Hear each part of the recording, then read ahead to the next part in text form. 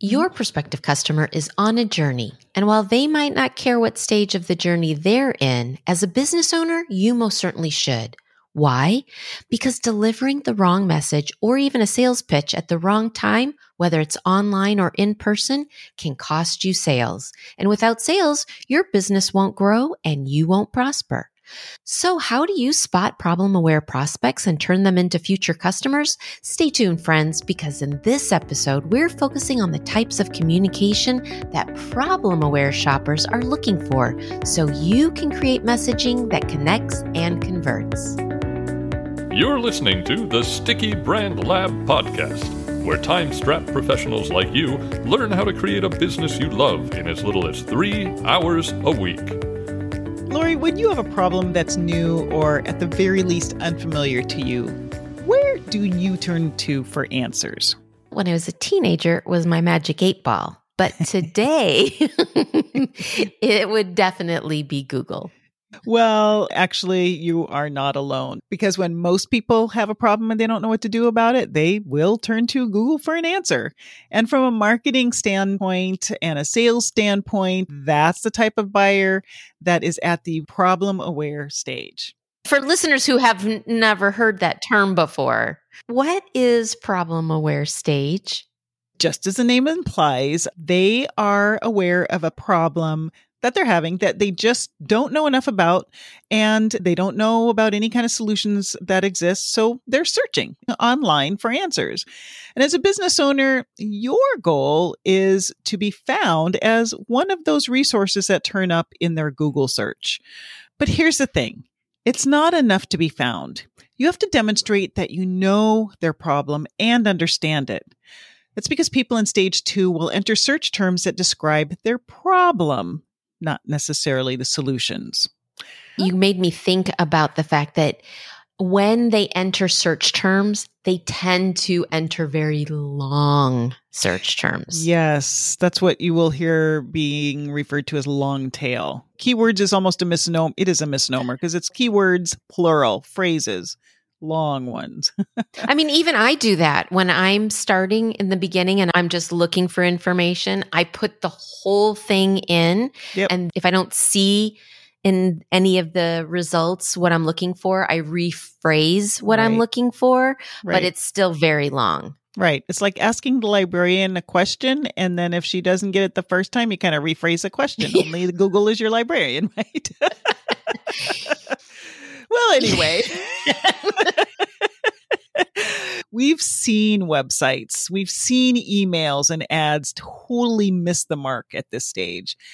And I don't know about you, but I've also heard business owners and sales professionals talking to me and totally missing the mark. Absolutely. I mean, one of the things that's most frustrating is when I don't know about something and they start trying to tell me about their next class, their webinar, their product. I feel like they're jumping the gun, and I'm still in that very... Like, whoa, dude. Yeah, exactly. Exactly. So the point that I think that we were trying to make, or the reason that we think that this is such an important topic, we first introduced the idea of the stages of awareness back in episode 77. And in that, we described there's 5 stages of awareness. The first stage, we told people, don't even think about, because that person doesn't even know that there's a potential for a problem. And that got you to talk about the fact that you live on property with ants, and that for you, that wasn't a problem, and it only became a problem when they were big hills with fire ants. It's like, oh, yeah, that's a problem. Let me find out more about this fire ant thing. Yeah. So one way to think about the stages of awareness is it actually refers to the degree to which they understand that they have a pain point, or they're looking for a solution or a product or whatever that is. So when you, as the resource, match the message to the stage they're at, that's when a connection happens. And Nola, as business owners, why is that so important? Well, it's like any relationship. You don't want to be too pushy on the first date, right? I mean, even going to any kind of sales floor, if I'm browsing around and the salesperson comes up to me, I want them to respect that I'm just browsing and not try to push any kind of product on me. And by the same token, when I'm ready to buy, I'd like you to be on hand, but just, know where I'm at and respect that, right? Exactly. And so knowing where that customer is at in their buying journey is critical to ensuring that you always have prospects in your funnel.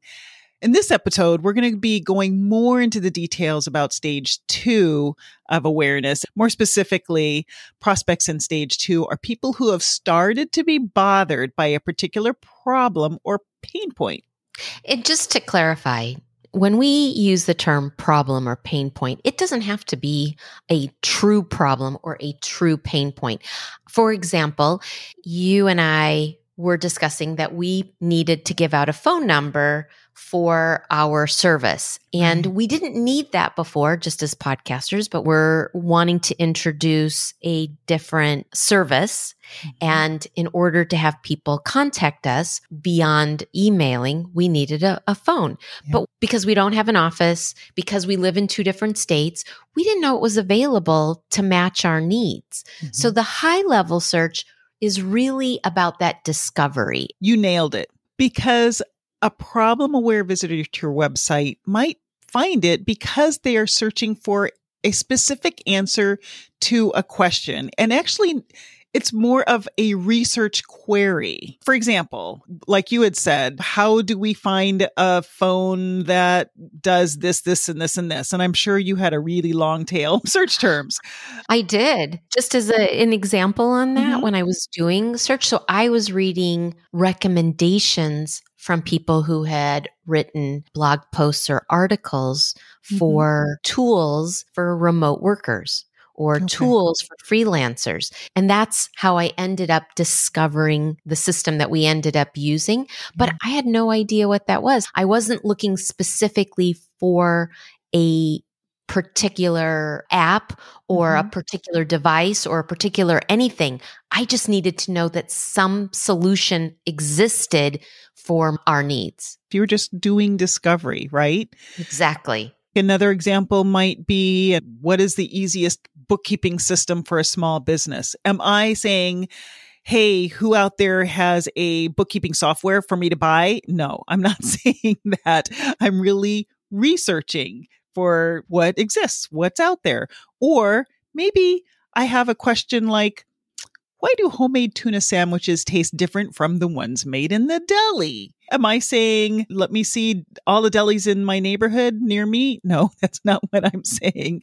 I want to know more about what goes into the making of that tuna sandwich. It's funny that you should say that because this is a shout out to an old marketplace in Fort Lauderdale that was close to where I lived, Fernandez. It was an Italian marketplace. They had amazing bread and they did veggie sandwiches. They did regular meat sandwiches too, but the whole combination of the things that they put together, it makes my mouth water just as I'm talking about it because it takes me back. Even if I were looking at a bookkeeping system, which you had mentioned before, if I wasn't sure if I needed a bookkeeper, a bookkeeping system, or an accountant, I might put in a search query that tells me when you're just getting started, what's the difference between a bookkeeper and an accountant? Right. So that I could be informed that then would begin a more diligent search later on. And that's important because prospects at that high level are not looking for a solution to purchase. They're looking for a solution in general. And if you're a business owner and you're writing in response to that search, this is where keywords definitely make a difference. So for example, homemade tuna sandwiches or deli tuna sandwiches or bookkeeper and accountant. You almost have to put yourself in the shoes of a prospective customer.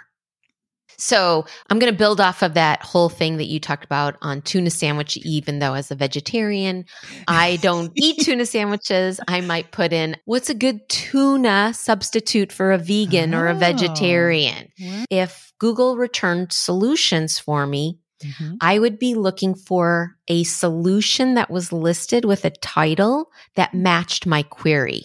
how to make great tuna sandwiches that taste as good or better than the deli, for example. And you're not necessarily looking for a solution to buy. You're looking for answers to your query, general solutions, general research information, right? Exactly. And a good example on that is anybody who's ever looked for a recipe online, you go to find a recipe, you open it up, there is an entire article before you get to the recipe itself. Yeah. And here's why they do this. And this is why it ties in. Google recognizes conversations or articles. So if it was just a recipe with measurements and ingredients, it wouldn't populate with the same search results. So by putting a conversation or writing it like you would an article, it allows both the writer and the reader to understand some significant components to that recipe. So you as the writer want to use language that shows empathy. I understand why having that great deli sandwich is so important to you because I have my favorite deli. Or if it was a family recipe, I might talk about the family member that passed it down from generation to generation and how it's a big part of our family. All of that shows a kindred connection to the reader. Okay. It says, I get why you're searching for this recipe. And let me tell you why this recipe or this whatever is so important because I've been where you've been. And here's my story. You're really immersing yourself into your reader's experience and sharing that you understand it. It's not the time to talk to them about the products or services that you sell or that you have available. That's a very good point. And so the messaging for this stage is usually longer and more in depth, just like you were describing to such detail, because you're really helping your audience identify and understand their problem. Now, their problem may not always be getting the best sandwich, because now my problem is I'm hungry. But it could be whatever it is that, of course, relates to your field.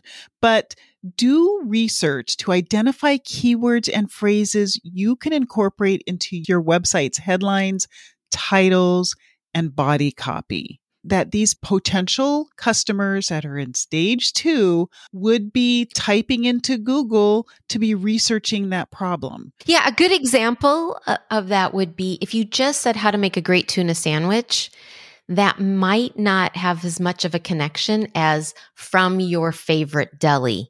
Just adding that little bit more. And when you're doing your keyword search or your Google search for yourself to get in the mindset of your reader, when you see the results, you can see what types of content there is, how they did the title, if it really matches how you think differentiates you from those other authors. You use the example of doing a relevant search. Here, it could be for a blog post. It could be for a social media. It could be for an infographic that shows the different steps to making a great sandwich or whatever the topic is.